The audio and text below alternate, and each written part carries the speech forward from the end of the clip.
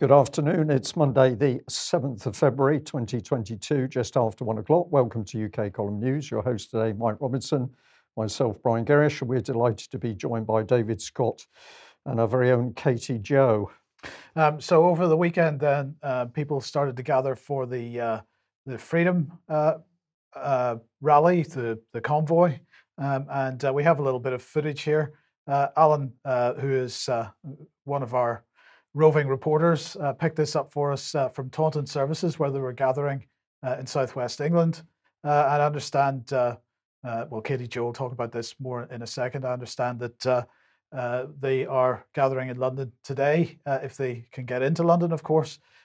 So I'll just add in there, Mike, I believe it was 11 convoys around UK altogether.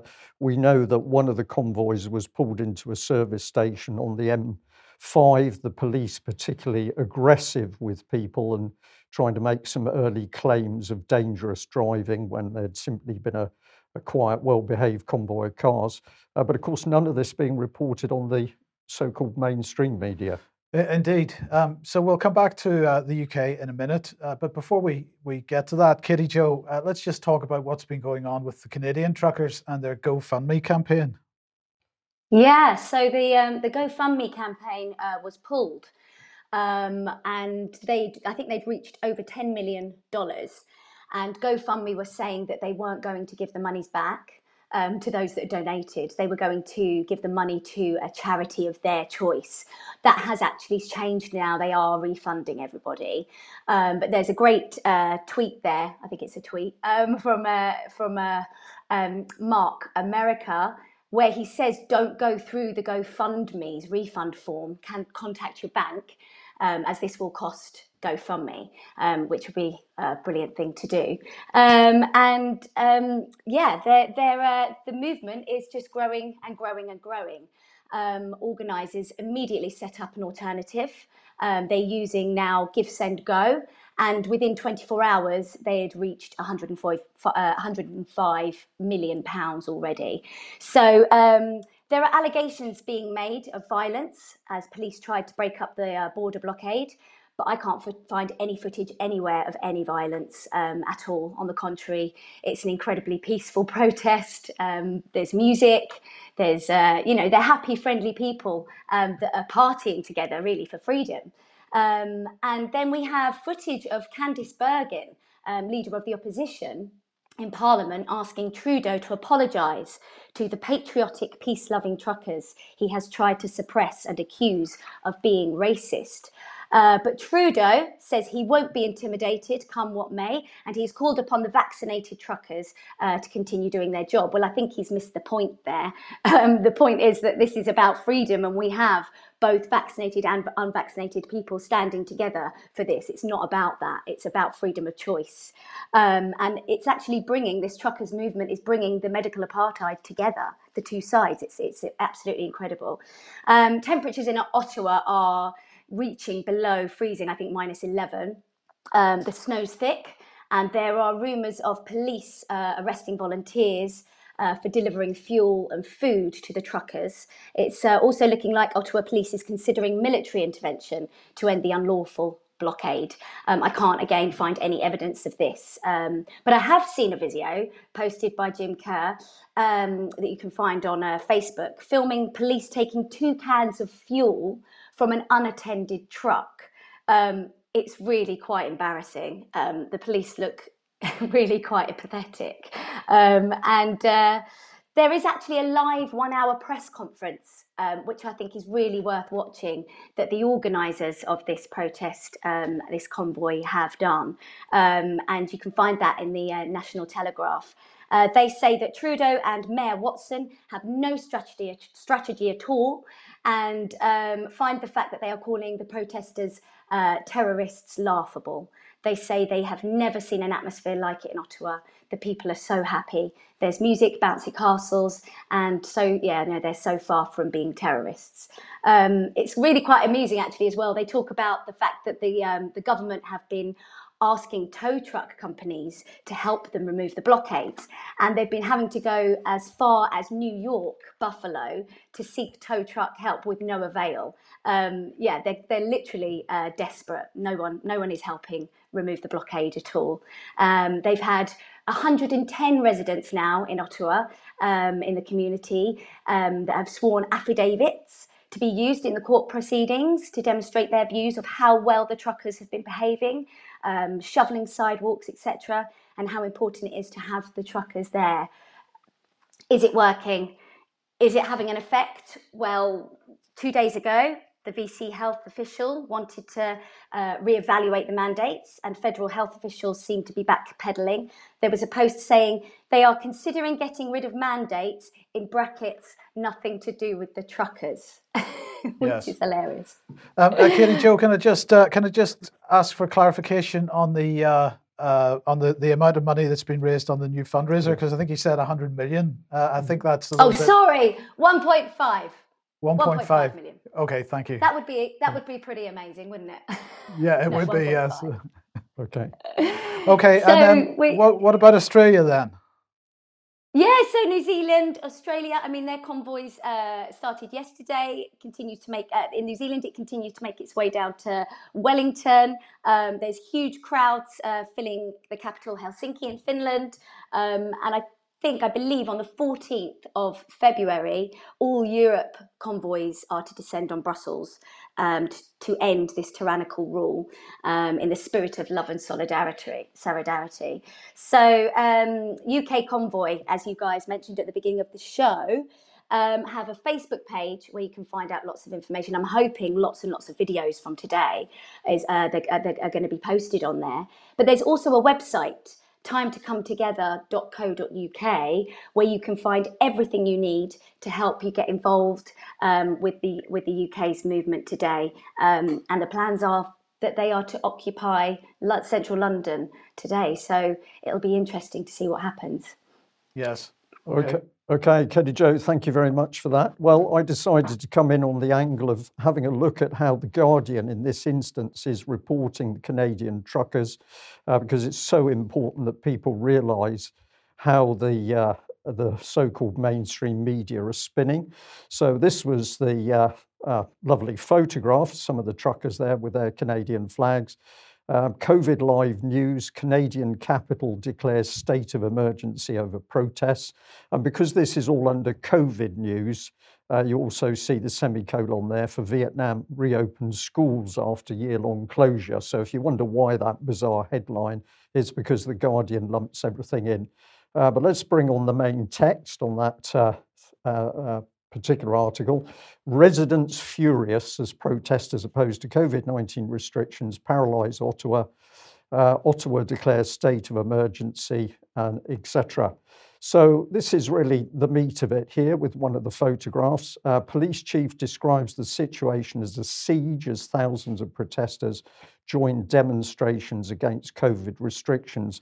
So it's pretty easy to see how The Guardian comes in, because this is utterly biased reporting. There's no direct interviews with any of the protesters. So there's no investigation of vaccines, vaccine damage, the mandates, or any analysis of the concerns of the demonstrators. What The Guardian does really is regurgitates comment by city authorities, but it also brings in Canadian and US politicians to spin the story.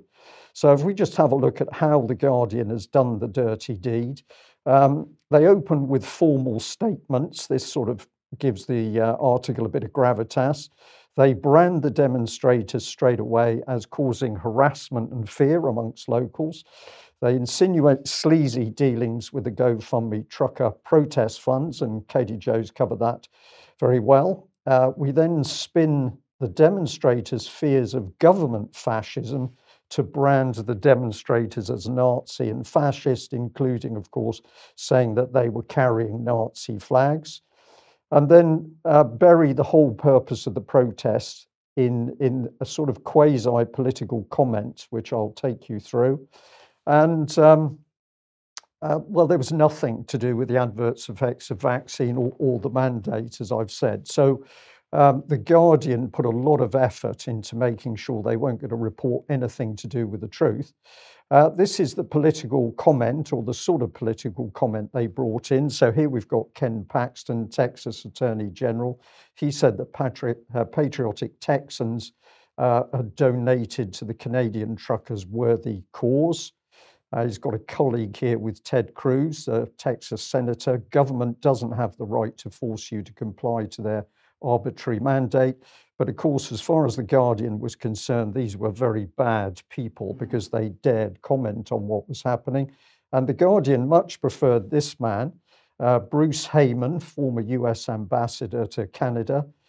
He said, or he's quoted as saying, Canada-US relations used to be mainly about solving technical issues. Today, Canada is unfortunately experiencing radical US politicians involving themselves in Canadian domestic issues. Trump and his followers are a threat not just to the US, but to all democracies.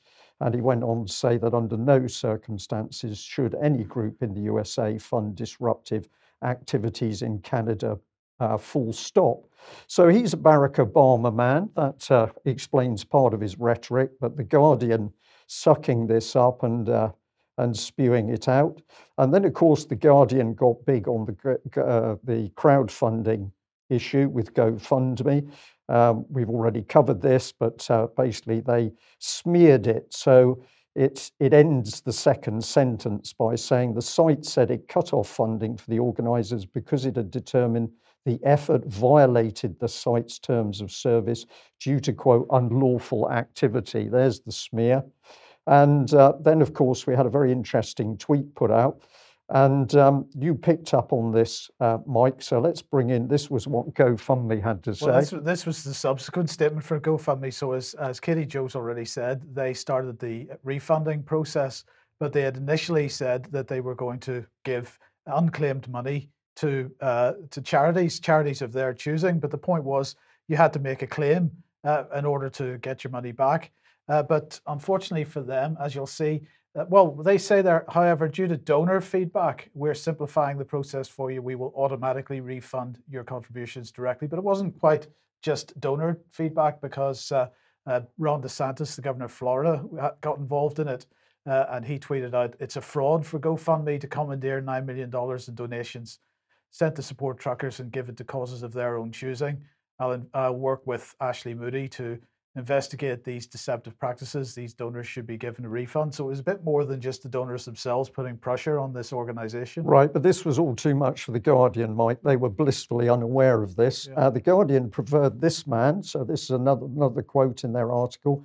Gerald Butts, the former senior advisor to Trudeau, he's quoted as saying, for some senior American politicians, patriotism means renting a mob to put a G7 capital under siege. Now, what's interesting is that if you look for your information elsewhere, I went to the National Telegraph here, and they've got a very interesting article. Freedom Convoy organisers extend invite to Gerald Butts to meet and discuss mandates. So here was a whole section of good reporting about the Liberal Chief of Staff, Gerald Butts, and the fact the organisers had gone to the trouble to say, come and sit down and talk to us. Guardian just doesn't want to talk about that because, of course, it's got to get on message with what Trudeau thinks. So if we move on, we also ended up with a Twitter exchange, which the National Telegraph shown. So Gerald Butts was invited to meet for coffee and breakfast, and he said, sure, let's meet for breakfast. I assume you're buying, given the amount of money you've made this weekend. So there was the dig. And basically, the protest group came back and said, I don't know what you're so worried about. I'm going to come down with 500,000 of my closest friends. And they did a little survey, should Jerry come for coffee?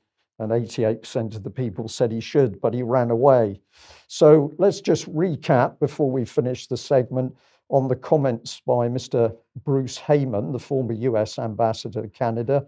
That's what he said. Under no circumstances should any group in the USA fund disruptive activities in Canada, period, full stop. Who is this man? Well, you need to go to the Vanderbilt University because you see a nice picture of him from managing funds to managing diplomatic relations. And what we discover is that he's a Goldman Sachs man and very, very powerful individual. And if you have a look at Goldman Sachs, here he is giving a talk with his wife, Vicky. Why should we be interested? Well, let's have a look at the text. Former US Ambassador to Canada, Bruce Heyman, and former American Cultural Envoy to Canada, Vicky Heyman, discuss diplomacy as an essential tool for maintaining world order. Why the relationship between Canada and the US remains one of the most important bilateral relationships in the world, and how, quote, the two countries can work together to drive the global agenda. So they're not interested in truckers. They're dangerous because they want to stand up for their own rights. So the Guardian is simply never going to go near the true people who are pulling the strings behind this at the moment. Who are the truckers up against? Globalists is the answer. Absolutely. So, David, let's bring you onto the program then with, a little bit of humour. Before we get there, just to go over one of the points that Katie, Jo and Brian were making there about the comments coming from the chair of the Police Services Board, Diane Deans, in Ottawa. She said the city was under siege. She called it a nationwide insurrection and said, we're on day 8 of this occupation. How can you occupy your own country? They're the people. They cannot be the occupiers. It's their country. David, David, you missed the globalist point. We are to be exiled in our own land.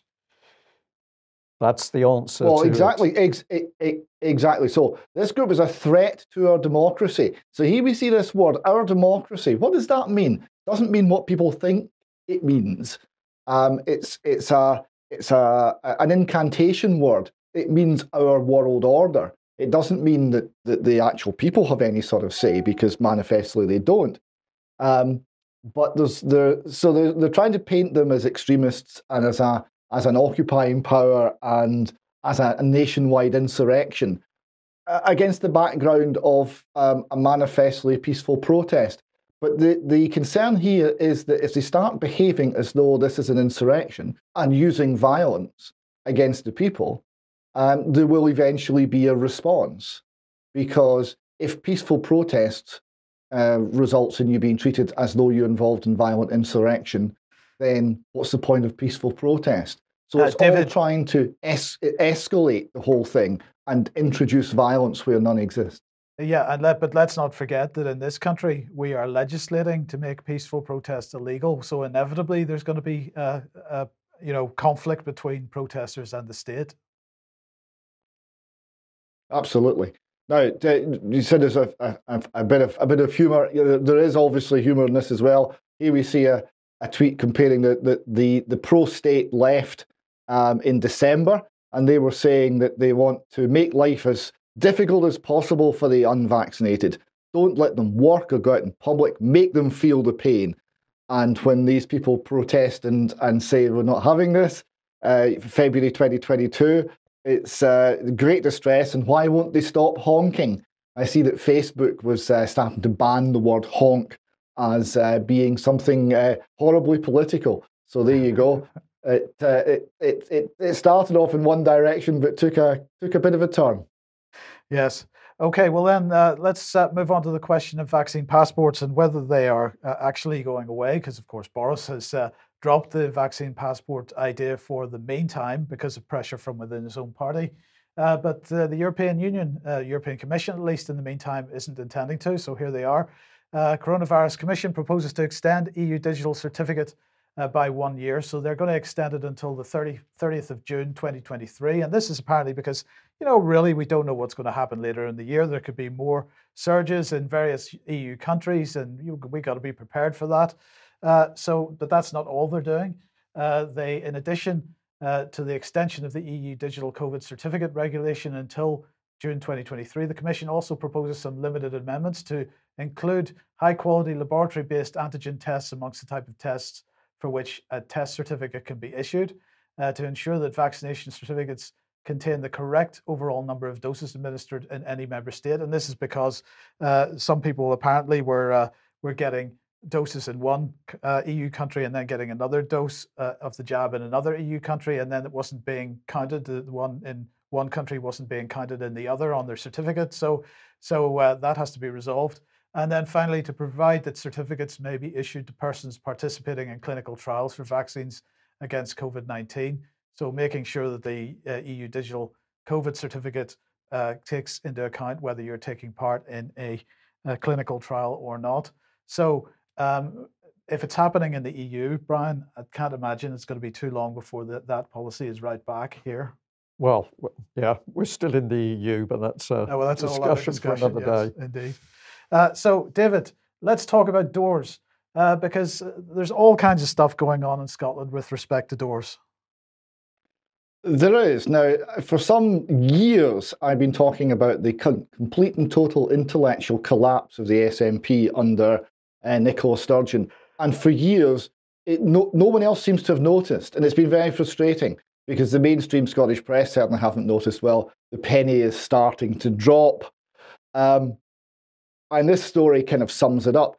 We have the Mail Online reporting Nicola Sturgeon's SNP will spend £300,000 sawing off the bottom of school doors and crackpot DIY scheme to try and stop the spread of COVID.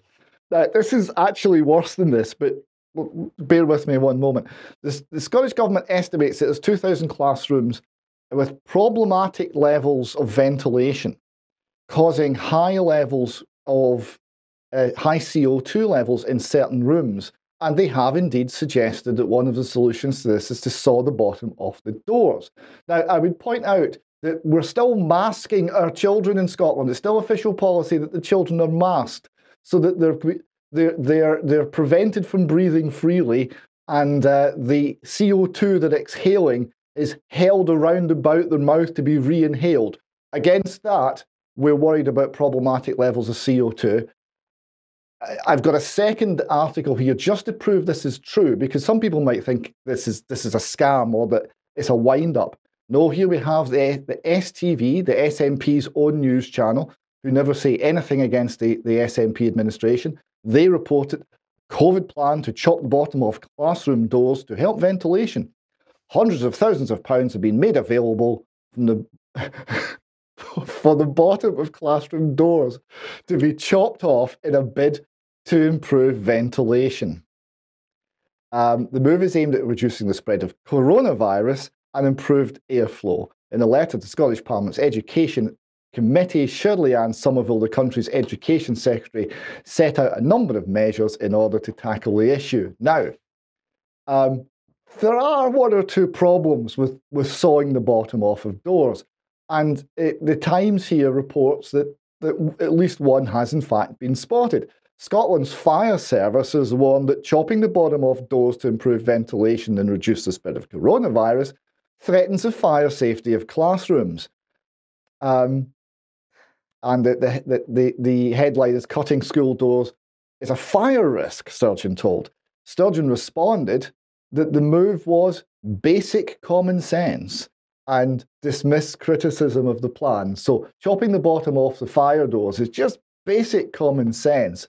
This, you might think, is incredible, but we have a bit of video. So just watch this. There are almost no words. The first point, presiding officer, is this one.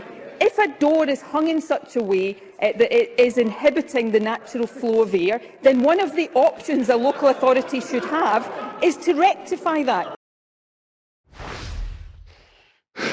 I'm sorry. Oh, dear. That was our Parliament. You can imagine, I know how you feel about watching Boris. Can you imagine how I feel watching that? So this didn't go down terribly well in Scotland. We've got a few examples of the response. This is all from social media and people having a bit of fun with it. Here we have a spoof headline from the Daily Record. Bold SNP plan to allow doors to self-identify as windows. Saloon doors now an option, says First Minister. Common sense. It's common sense to smash classroom windows to curb COVID.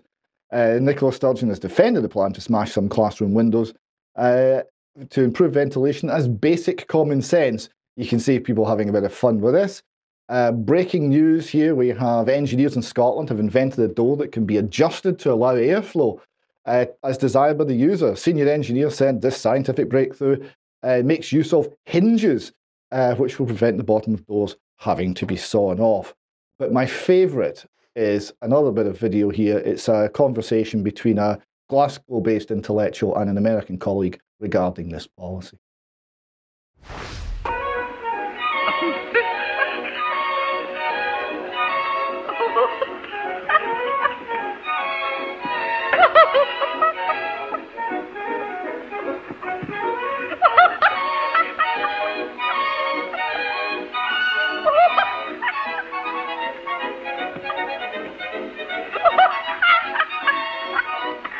What are you laughing at?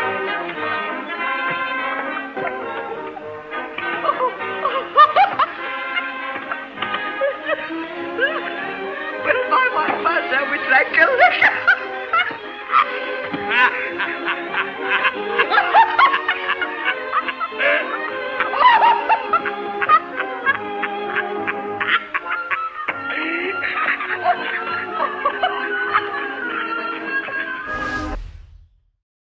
You better explain that a little bit for those just listening, David.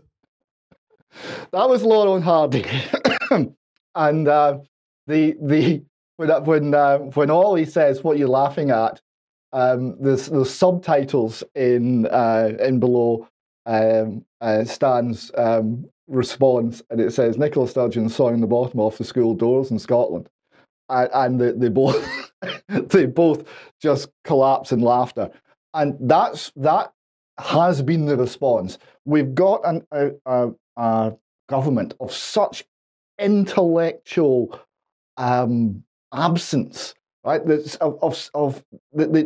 understand nothing about anything. It's all done on the level of sort of university level politics or even school level politics. It's very, very infantile. And then they're trying to run a country. They're trying to comment on international events, and it comes across as increasingly incredible and laughable. And it's kind of the jump the shark moment. Nicola Sturgeon stood up and gave us a discussion on what a door was in Parliament. I don't know how you come back from that. David, just to add very quickly, the thing I find astonishing is, I think I'm correct in saying that the UK column reported last year a bona fide article that was saying that in NHS hospitals, teams were going around plugging up keyholes with paper and plugging under the door to stop that nasty coronavirus from invading other parts of the hospital. So could it be that cutting off the bottom of the door, we can actually be allowing coronavirus to get through and attack people? It's quite possible. The other thing is, if you cut off the bottom of a door, you're going to suck air along the ground and then into the room. You're going to bring dirt and dust and perennial fallout into the classroom. So it's clearly a bad idea. Okay, let's quickly move on and censorship, because the government asked some time ago the Law Commission to have a look at the law with respect to abusive and offensive online communications in the Malicious Communications Act 1988 and the Communications Act 2003, and this was so that the government could change the online safety bill as necessary before it goes into Parliament. So the Law Commission has now reported. They have entitled the report "Modernising Communications Offences, a Final Report." So we'll have a look at that in a second. But first of all, here's the lovely Nadine Dorries, who said the government said it would legislate to make the UK the safest place in the world to be online while enshrining free speech. And that's exactly what we're going to do.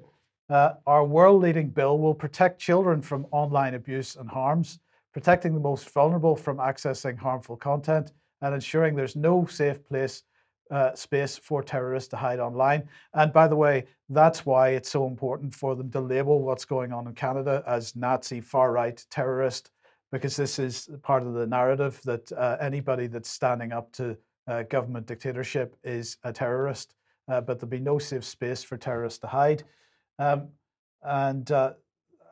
And so that's a duplicate. So sorry about that. So let's just have a look at the new offences that the Law Commission has suggested would be introduced. So first of all, encouraging or using or assisting suicide, offences related to sexual images, i.e. revenge and extreme pornography, incitement to and threats of violence, hate crime, let's see, public order offences, harassment and stalking, drug-related offences, weapons, firearms offences, fraud and financial crime, and let's see what else we've got, money laundering, controlling, causing or inciting prostitutes for gain, organised immigration offences.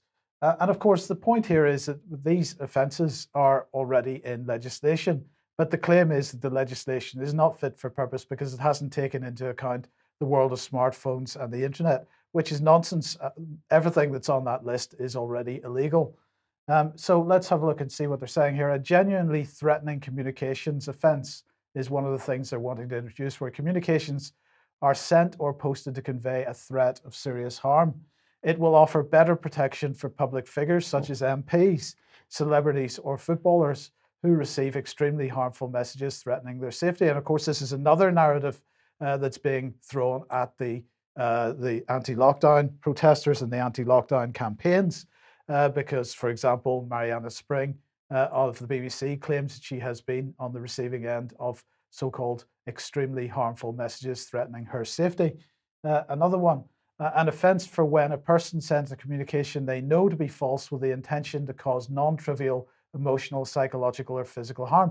And my first question is, when this new legislation comes through, is the government going to prosecute itself? Because it seems like the government is the first body that needs to be prosecuted under this particular offence, bearing in mind the absolute non-trivial emotional, psychological and physical harm that has been caused to the population of this country in the last 2 years as a result of government's information policy around coronavirus.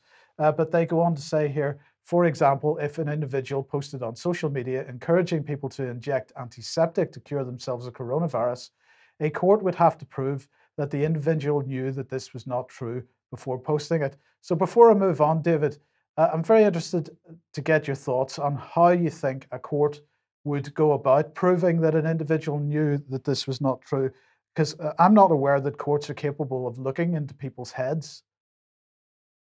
Well, you would think not. And this is part of the degradation of the law in our society, that increasingly the court will determine what you were thinking at the time, and the court will decide. And the reality of the situation, or what you would reasonably argue, doesn't seem to hold very much credence anymore. You mentioned hate crime there from Police Scotland's webpage. What's a hate crime? Any crime which is perceived by the victim or any other person as being motivated wholly or partly by malice or ill will towards a social group. That can be anything. Anything could be a hate crime. You wouldn't know. No one can ever know. So what that means is that's an open invitation for the state to act against people it wants to discipline, to brand them as hateful and criminals, and to silence them whenever it chooses. That's an open invitation for it's thought crime. That's an open invitation for the police to police how you think and what you believe. Yes, indeed. So let's come back to Nadine then and what she's saying here. We're listening to MPs, charities and campaigners who've wanted us to strengthen the legislation. And today's changes mean we'll be able to bring the full weight of the law against those who would use the internet as a weapon to ruin people's lives and do so quicker and more effectively, just as the government has done in the last 2 years. But look, let's just remember, there, of course, by mixing up all these kinds of so-called offences that we've just talked about with the other stuff which is already in the online safety bill, this is going to drive support for the bill, because at the end of the day, why would you not want to see children being protected online? Why would you not want to see revenge porn and other things being stopped online and so on? But let's just remind ourselves what is the main, or one of the main problems with the online safety bill as it stands. The legislation, or the draft legislation that's been published so far, applies to what they describe as Category 1 platforms. This is not entirely well defined, but it's likely to be Facebook, Twitter, and the likes of those. It applies to services that are used in the UK.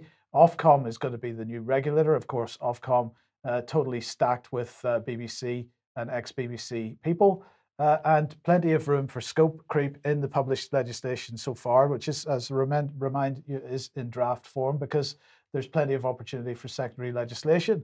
But what the legislation does, it requires a duty of care. So it says, in line with the government's response to the Online Harms White Paper, all companies in scope will have a duty of care towards their users, so that what is unacceptable offline will also be unacceptable online. And the largest and most popular social media sites will need to act on content that is lawful but still harmful. And again, what's really dangerous about this legislation is that this concept of what is harmful is not terribly well defined. So it basically could be anything, as David has just made the point.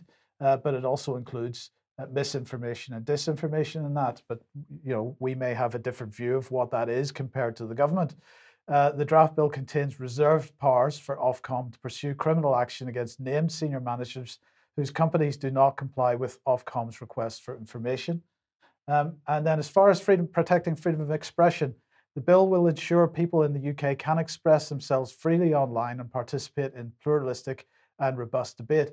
Yes, but it will absolutely prevent anybody who is doing that in a way which the government does not agree with from having that information shared on social media platforms or in search engines. So your free speech is, and your freedom of expression is protected by the bill, but you have no right to be heard by anybody else. You can shout as loud as you like, but nobody will hear you because you'll be deplatformed from the various Category 1 platforms.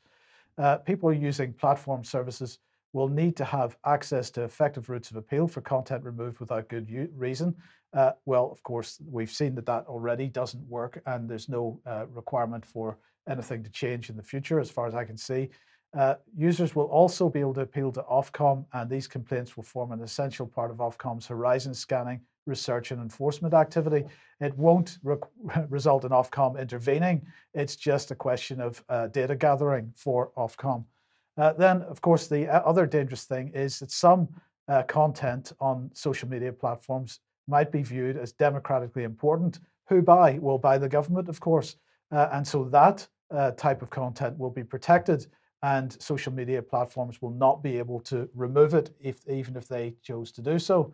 And also, if you're an approved government news publisher, the news publishers' websites, they are not in scope, but also recognized news publishers will be exempted from the requirements under the bill, and Category 1 companies will have a statutory duty to safeguard users' access to journalistic content shared on their platform. So if you're the BBC or The Guardian or The Times, you get your content protected. If you're the UK column, I'm fairly certain you don't. And then also on journalistic content, this means that they have to consider the importance of journalism when undertaking content moderation, have a fast-tracked appeals process, and will be held to account by Ofcom. You'll be held to account by Ofcom if you're a major media outlet with protected content. Sorry, if you're taking down content from a major media outlet with protected content, but anybody else, well, that's just a data gathering exercise. They say that citizen journalist content will have the same protection as professional journalist content. That clause is there to protect the likes of Bellingcat, because you will have to be an approved citizen journalist, the approved type, in order to get that kind of protection as well. So this is deeply dangerous legislation, as we've said many, many times. And the new updates, the new additions to this, which on the face of it might be able to garner lots of positive headlines from the mainstream press that aren't looking under the surface of this thing, that might generate a lot of support for the bill. But people have got to take the bill as a whole and not just take the headlines that may come out of this latest announcement. Yeah, all the headlines that are going to be pushed by the BBC and the media who are going to benefit from it. So where does all this nonsense come from? Well, let's just remind people of who's running the country still. Here we are, picture of Boris with his pint. The Express headlines, Partygate. Boris Johnson holding a can of beer. It doesn't look like a can of beer, but it is the Express. Lockdown party handed to police. And I'm just going to label this one because we've got thousands, tens of thousands of elderly people who died unnecessarily in care homes. We've got all of the lockdown depression. We've had suicides. We've got the NHS in chaos, breakdown of the economy. And Boris is having a party. He's having a party while the rest of us were locked down, or he had the party while we were locked down because he had done a great job. He'd produced chaos in the country, and that was his objective. But let's have a look at how the media now swings into action to protect Boris Johnson. And you've got a great headline here, Mike, from the BBC. Well, this is Carrie Johnson, his wife. I'm target of a brutal briefing campaign. And all I really wanted to make the point here was, of course, Carrie Johnson was brought in, and well, who knows, was she brought in to handle Boris? I'm not really sure. But one of the things that she did almost as soon as she was brought in was to get rid of Dominic Cummings. She ran a brutal briefing campaign against Dominic Cummings, which, and we can have a discussion about whether that was justified or not. But the key point is she ran it. She ran it. And the bottom line here is that all this whole Partygate thing is really just an internal spat within the British government. It is generating chaos, as you've said. But she's now complaining that she's the target of a brutal briefing campaign. Where's it coming from? Well, it's mostly coming from Dominic Cummings. Seems to be how it's being reported generally. So that seems to me, Brian, to be karma. A bit of karma there, but of course what the media is doing is taking all the attention off those deaths of elderly people, the vaccine damage. They don't want to talk about that. So what they want us to do is focus on the party in Parliament. This is the BBC at its worst because this picture really says it all. So we're spinning the story now. It's a fairy tale of political innocence by two lovely young people. I mean, we are paying billions into the BBC for this dross. It needs to stop very quickly. But what's Boris up to? Well, of course, he's not guilty of anything. What's he going to do? He's going to reorganise his team. He's going to get new people in. Boris Johnson, completely not at fault. He's going to get new people in. And if you need new people, you need a new communications director. He's bringing in Guto Harry. Well, who's that man? Well, let's bring him in on screen. But essentially, we've got a man with a background in the BBC. So that seems pretty well set to line up the dominoes for the next load of spin and propaganda to the general public. But what we want to warn people as a UK column is we need to be looking in the sidelines for this man appearing because Rishi Sunak, Dominic Cummings, certainly in love, in quotes, with Rishi Sunak and helping this man come in. And David, I'm going to say to you that when we look at this man as a potential prime minister, we will be completely exiled in our own country because this man is clearly a globalist in the full sense of the word. So has he got the best interests of UK in his mind? I very much doubt it. Too much money in that billionaire family. So Boris, yeah, I think his days are numbered, but watch out for Rishi Sunak. Okay, if you like what the UK Column does and you would like to support us, then please head over to ukcolumn.org/community, and there are options to help us there. So if you're watching the programme for free, we do need your financial support, and that would be much appreciated. Also share our material on the various platforms if you're able to, or if you'd prefer to support us via the UK Column shop, that is possible as well. So, David, I believe, what's next? We have an actress to talk about. Actress called Thandiwe Newton, and she's been on Sky News, and she's been very upset, and she's got a public apology to make, and it takes us into the realm of the culture wars, and it's been widely mocked. So we'll play the video. And we'll also play one of the responses that's a bit mocking. But I have a more serious point to make at the end of this. But it is a strange response to,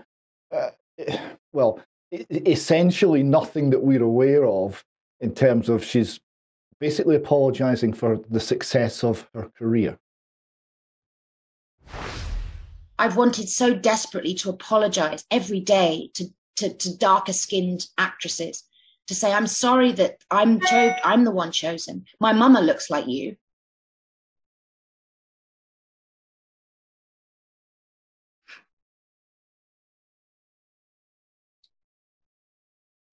My mum looks like you.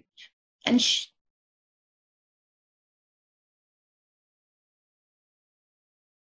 it's been very painful to have women that look like my mum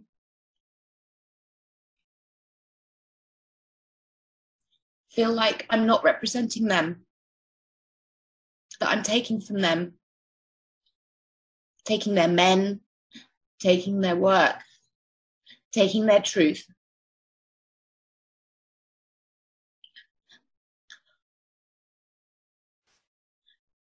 I didn't mean to, you know. David, just before you start, I mean, my first reaction to that is I was impressed by how hard she was trying to squeeze out even one tear, and unfortunately, she wasn't able to do it. There was many strange things about that.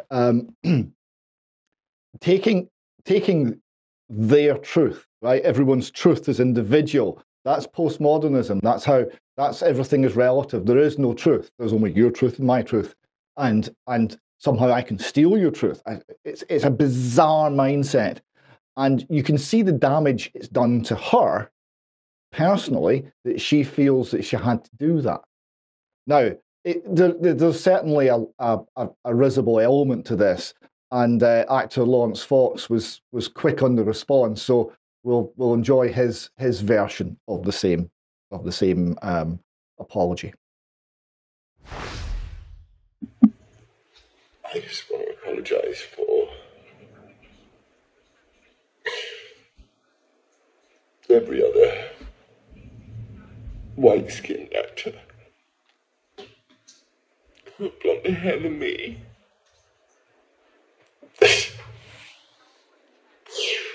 My mum was whiter than me. My dad does tan on holiday, but he's still really white. And I'm sorry for taking your men, women. Sorry, I'm straight. I'm definitely straight. And you know, my house is really nice. I'm so impressed. No, sorry.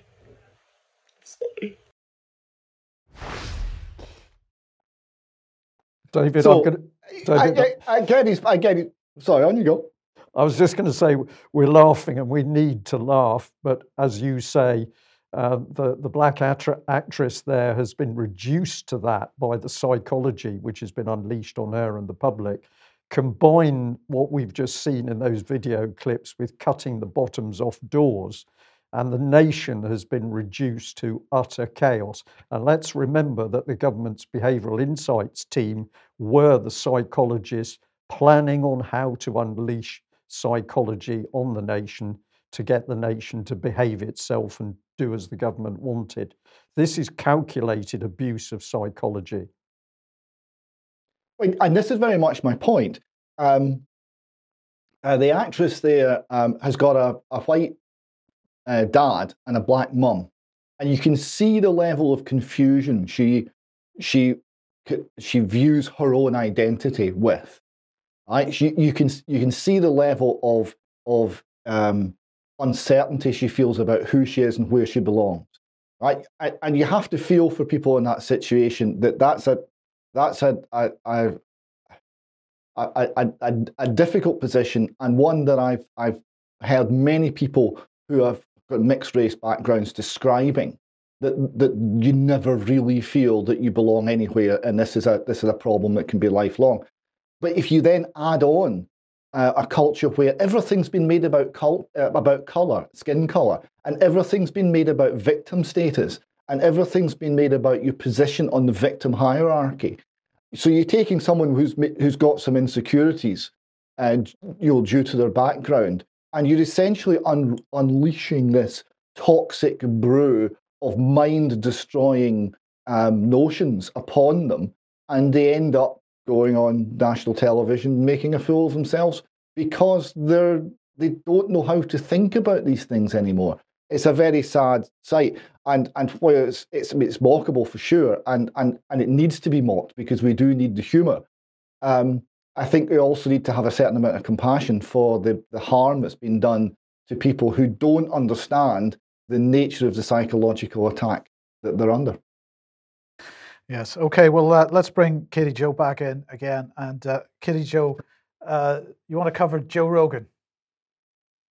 Yeah. So I've been looking at the progress of the Joe Rogan Experience situation, and I came across an article in the Mail Online about a former Strictly Come Dancing star, Brendan Coleman, I think his name was, or Cole, who is currently competing in the Dancing on Ice talent show. He's in the Mail Online because he's been liking a few tweets that have been supporting Joe Rogan, and he follows an account on Instagram which calls for a grand jury to prove crimes against humanity in relation to the COVID-19 vaccine. So he's really out there with his views. But my favourite bit of the article is where Brendan sparked fears for Dancing on Ice that he might not have been vaccinated in December when he posted a lengthy anti-government rant about vaccines on Instagram.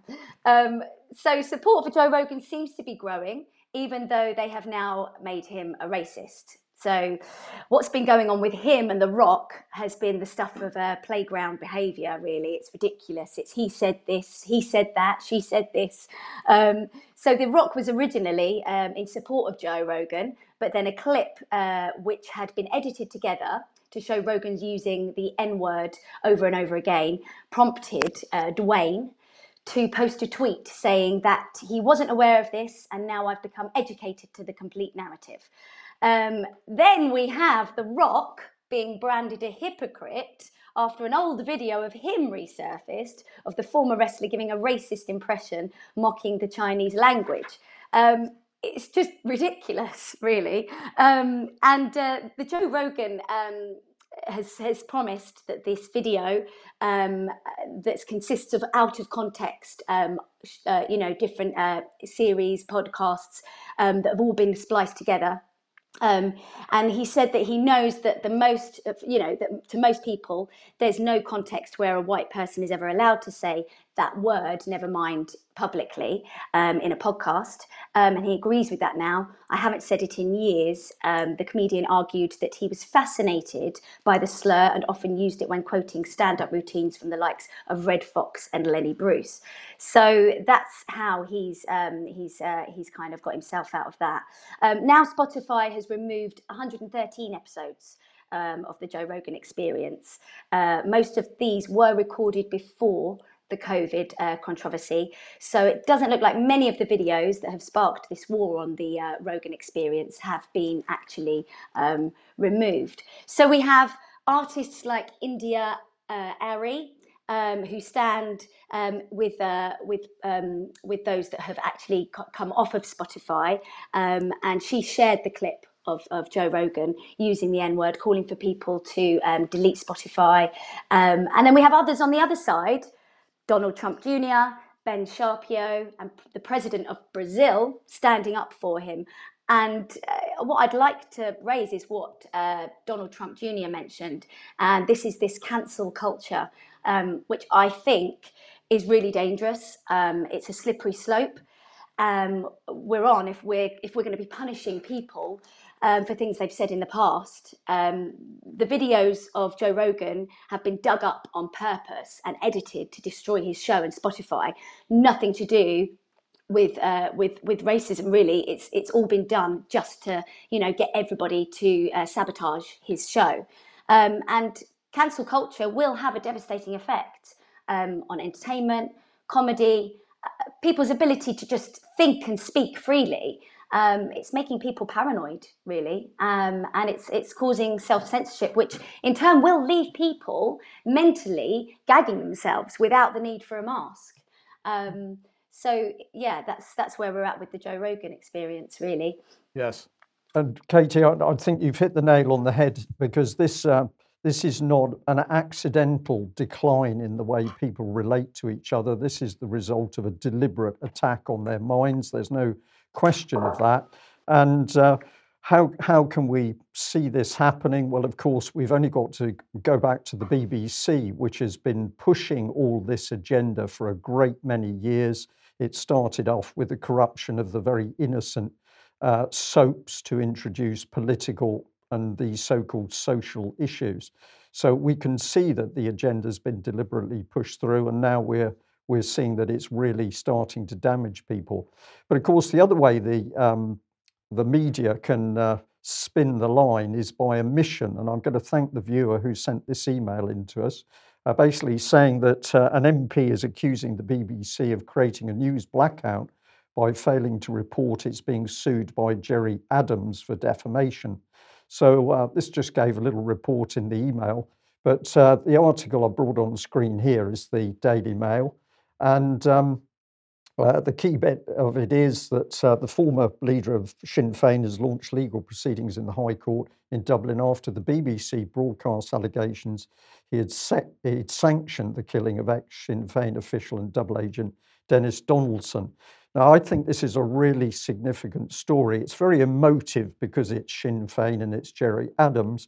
But the key point here is we're now at the stage where the BBC simply creates its own news by either giving the political line, the government line, or sheer omission. It doesn't want to report things which it thinks are dangerous to its own position. So people have got to be very wary of the BBC and other so-called mainstream media now. Okay, let's move to Ukraine. And first of all, Jens Stoltenberg. So he's very happy because he spoke to Emmanuel Macron on Russia's military build-up in and around Ukraine a couple of days ago. He commends Macron's personal commitment to NATO's dual-track approach of the ballot box and the bomb. That's not quite the words they used on that tweet, as you can see, but that is effectively the policy that they're pursuing. And he says hashtag NATO unity is key at this critical moment. So what's Macron up to? Well, he's heading off to Russia today, and well, he's going to be talking to Vladimir Putin. And this is what he's saying. Russia's objective, he says, is not Ukraine, but a clarification of the rules with NATO and the EU. And first of all, I'm fascinated that the EU is mentioned there as in parallel with NATO in that way, but maybe David can comment on that in a second. We must protect our European brothers by proposing a new balance capable of preserving their sovereignty and peace. And this must be done while respecting Russia and understanding the contemporary traumas of this great people and great nation. So Macron continuing to pursue the soft touch of the Europeans in general. They don't want to be using this, it seems, this rhetoric that we're getting out of the UK and the United States of blood and violence and so on. But don't worry, because the mainstream press has been making up for that. So here's the New York Times. US warns of grim toll if Putin pursues full invasion on Ukraine. So they're saying that senior Biden administration officials told lawmakers this past week that they believed the Russian military had assembled 70% of the forces it would need to mount a full invasion of Ukraine, painting the most ominous picture yet of the options that Russia's President Vladimir Putin has created for himself in recent weeks. During 6 hours of closed meetings with House and Senate lawmakers on Thursday, the officials warned that if Mr. Putin chose the most aggressive of his options, he would quickly surround and capture Kiev and remove the country's democratically elected president, Zelensky. And they also warned that the invasion could prompt an enormous refugee crisis on the European continent, sending millions fleeing. Okay, so that was what the New York Times said. That maybe Sky News does a better job. Well, let's have a look. No, not a better job. In fact, the final 3 pieces, 3 new signs of Russian invasion plans. That should be scary enough, but let's have a look at what they're doing. So they're talking about the Angarsky training area.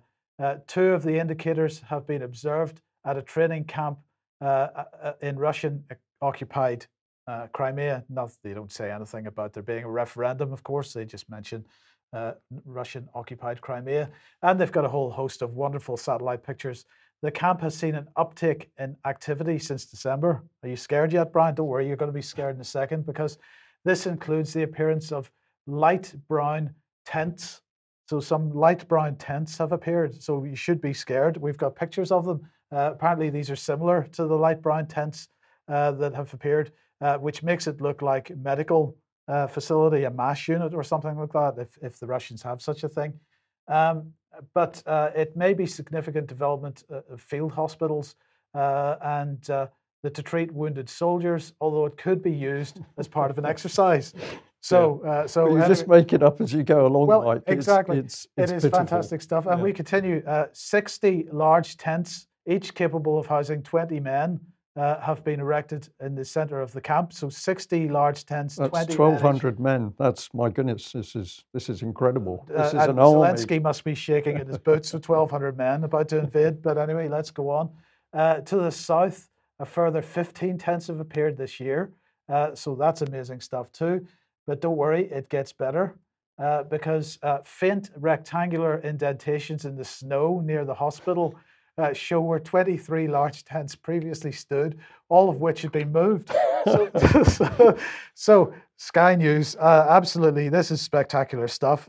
But on a more serious note, this was probably quite serious because Olga Lautman here, who is Russian and works in the United States, she's tweeted this out. This Russia invades Ukraine headline was finally taken down after sitting on Bloomberg's site for over 30 minutes. How did this happen? Well, I'd suggest it was put up there to drive traffic to their site, so it's a scam. Well, this is what Bloomberg had to say. We prepare headlines for many scenarios, and one of those headlines was inadvertently published at around 4 p.m. today on our website. We deeply regret this error. And what was the Russian response to this? Well, there's Dmitry Peskov. He said it's a perfect demonstration of how dangerous the situation is when provoked by the endless aggressive statements that come from Washington, from London, and from other European governments. This is, sorry, I've duplicated that one again. But David, I don't know what your thoughts are on that, but it seems that, Brian's right. Of course, it will drive traffic, but at the same time, the Russian point has been, this constant stream of headlines day after day after day, and then that one. What were they expecting was going to be the response? Well, yes, because people could die, right? that could have been enough to trigger, some mortaring along the border. People could die. You would think that something like Bloomberg would be more responsible, and for weeks now we've been told that the Russians they could invade any moment, right? It could be any second. They're ready. Well, maybe not, because the American government are now saying that they're 70% ready. Right? So we don't have any information, but if we put a number on it, that sounds kind of precise. So they're now reporting that the Russians are 70% ready to invade. And the 30% that they don't have, that would be all the heavy equipment, the stuff you need to invade. So the story is, apart from some very nice photographs of tents, where's the substance to this? It's simply stacking the tension for political gain. And what is the actual agenda here, other than to try and embroil Russia in a quagmire like low-grade war? Indeed. So let's come on to Newsweek here, and what they're describing as an exclusive. The headline is Ukraine crisis could lead to nuclear war under new strategy. Now, they're talking about a US government strategy which has been doing the rounds for quite a number of years. This is 2017, April 2017. Here's America's plan for nuking its enemies, including North Korea. And this plan is talking about, it's effectively the fusion doctrine, in fact, to a certain degree, because it's talking about the merging of nuclear and non-nuclear forces. So let's have a look and see what the Newsweek article is saying on this. In the new nuclear war plan, integration of all military and non-military weapons in the American armory is labeled the new deterrent. Planners seek to debilitate and immobilize any enemy rather than physically destroy it. The dividing line between what is nuclear and what is conventional has been blurred more than ever. And with that strategic stability, the singular objective of preventing the use of nuclear weapons, which has kept the nuclear weapons sheathed for more than 75 years, has been made obsolete. They continue, Russia is not likely to invade Ukraine, but if a military confrontation unfolds, it would be the first test of this new approach to war. And they say this integration of nuclear and non-nuclear, including space and cyber, although that's not in this particular paragraph, it's mentioned in the article, and the focus on effects rather than destruction erodes the firewall between conventional and nuclear warfare and creates more pathways to escalation. The plan is thus today neither segregated from the rest of warfare or of military posturing, nor is it a stable edifice. They say if a crisis like Ukraine escalated to military confrontation, the ramp up might be obscured behind a largely invisible and even secret capabilities. So they're basically saying, you know, whatever happens, the use of tactical nukes, the use of space, cyber, the information war, and so on, people aren't really necessarily going to understand what's being used, how it's being used, or even why it's being used. Yeah, and I think this is a very accurate analysis, Mike. I think there's increasing chaos in the armed forces that they don't really understand what their job is anymore. Yes. And that's because of the new policy coming in from high-level talks between the senior military and the government. I mean, what is it like for Russia looking at a nation that's got nuclear weapons and it's cutting the bottom off school doors? How do you form foreign policy with a nation that's descending into madness? Well, indeed. So, David, we've got Alan Smith, MP here, and of course, you know, Scotland must have the solution to this problem. Well, Brian said descending into madness, and we have Alan Smith, MP, and that wasn't planned. Alan Smith, MP, known to UK column viewers for his threats to one of his constituents who he had on a list as someone who had unsuitable opinions and was asking awkward questions. Well, no, he's now part of the team that's going to save the Ukraine. So here we have him tweeting out an important few days of briefings on the current situation with Stuart McDonald, the SNP's defence spokesman, Dave Duggan, SNP, and of course, Sweet Cheeks himself, because that's his nickname, Alan Smith. And we see them here having a nice photo call here with Mykola Tokowski. And he is the basically ambassador to the EU from Ukraine. And he's the tall gentleman, the little short guys. Oh, no, maybe not. Certainly two of the short guys of the SNP team. That's on the right-hand side is Mr. McDonald. And here we see them having a nice meeting around the table. Unfortunately for the SNP, there's a nice Union flag on their side of the table. I'm thinking that would have annoyed them mightily. And it's all okay because, you know, the SNP are here. You know, the Ukraine has friends. They've got the SNP on their side, and what more could be done? We're sending our brightest and our best. I mean, the SNP defence spokesman here used to be a holiday rep in Ibiza, so you know he's qualified. Certainly.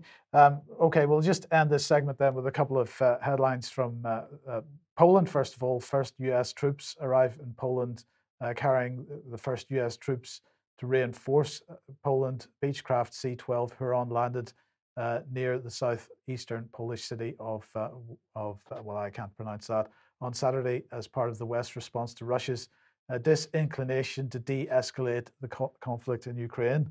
So now Russia is disinclined to de-escalate. Okay.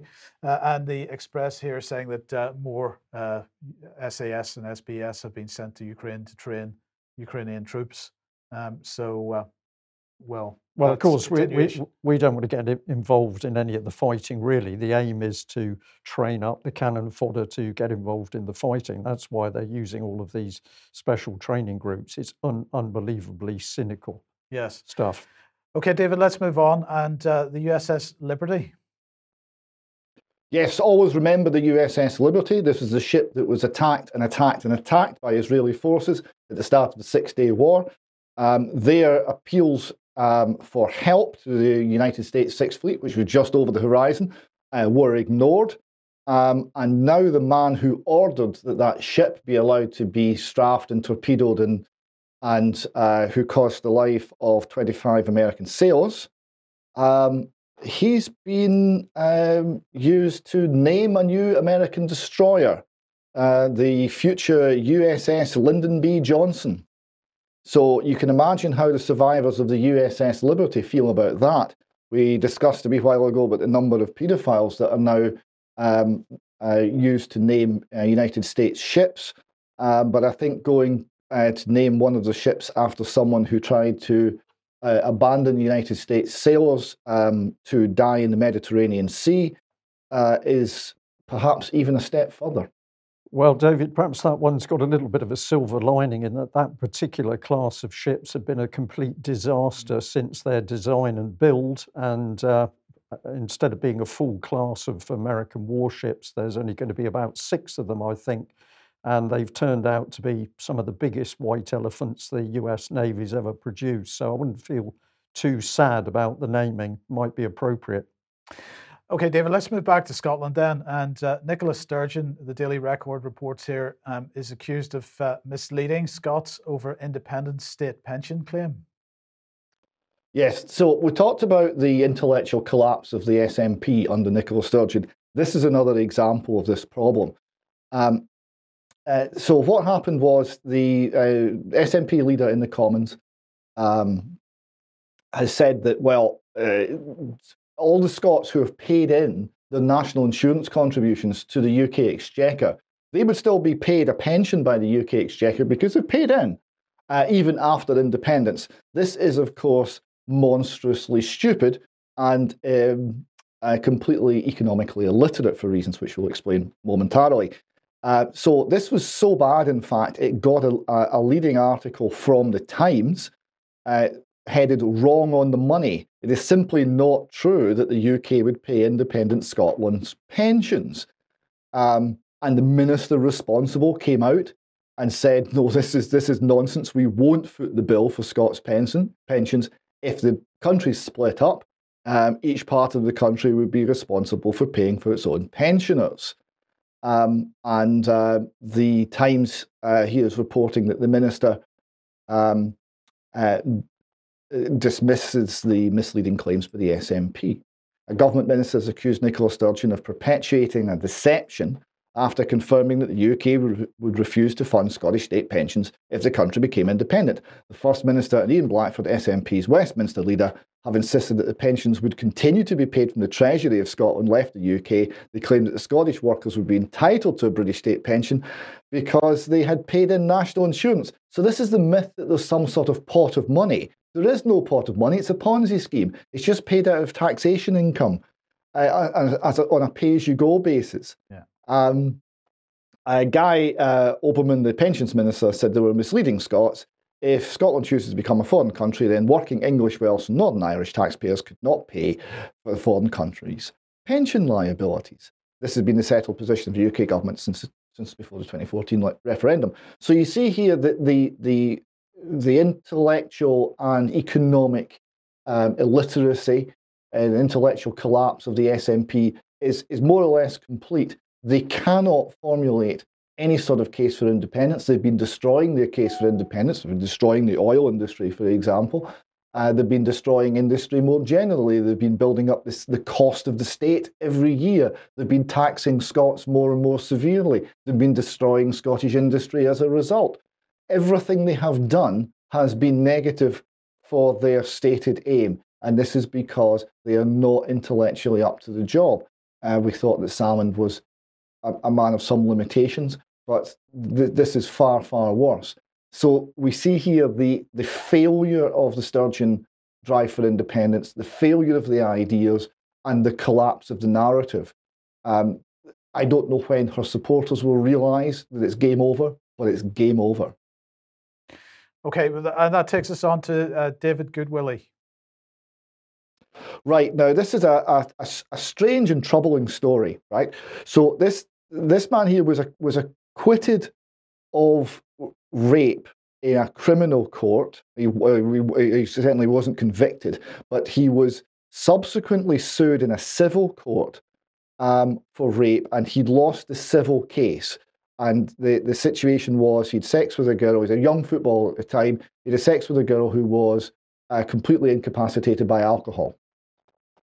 So it's not exactly a great story of human interaction at the best of times. But this was more than a decade ago. He's now a 32-year-old footballer. Sorry, 6 years ago, he was found in the civil court to have raped a woman too drunk to give consent that he claimed that she gave. And he's now a 32-year-old footballer. But Nicola Sturgeon essentially rode roughshod over all of the SNP policies regarding rehabilitation of offenders to call on him not to play for Raith Rovers. So she the head of the country, allegedly, came out to basically make sure he couldn't actually work in his chosen career because of a previous, not criminal, because he wasn't criminally convicted, but a previous civil claim that was held by the Scottish courts to be a rightful claim. The Sun here reports she's used her position pretty much to make someone unemployable because of his past. Is that what we want here? To create a pariah, to make the guy untouchable? Because if he can't play football, what will we allow him to do? Go and live in the woods like an animal. So this is again an abuse of power, a lack of thought, no intellectual consideration of the implications of what she's doing. Again, coming from Nicola Sturgeon, she's not fit for the post she's in, and everything she touches increasingly shows this. Yes. Okay. Well, let's end on a lighter note then. And first of all, we've got something from Net Zero Watch here, and the question is, what does net zero mean for you, David?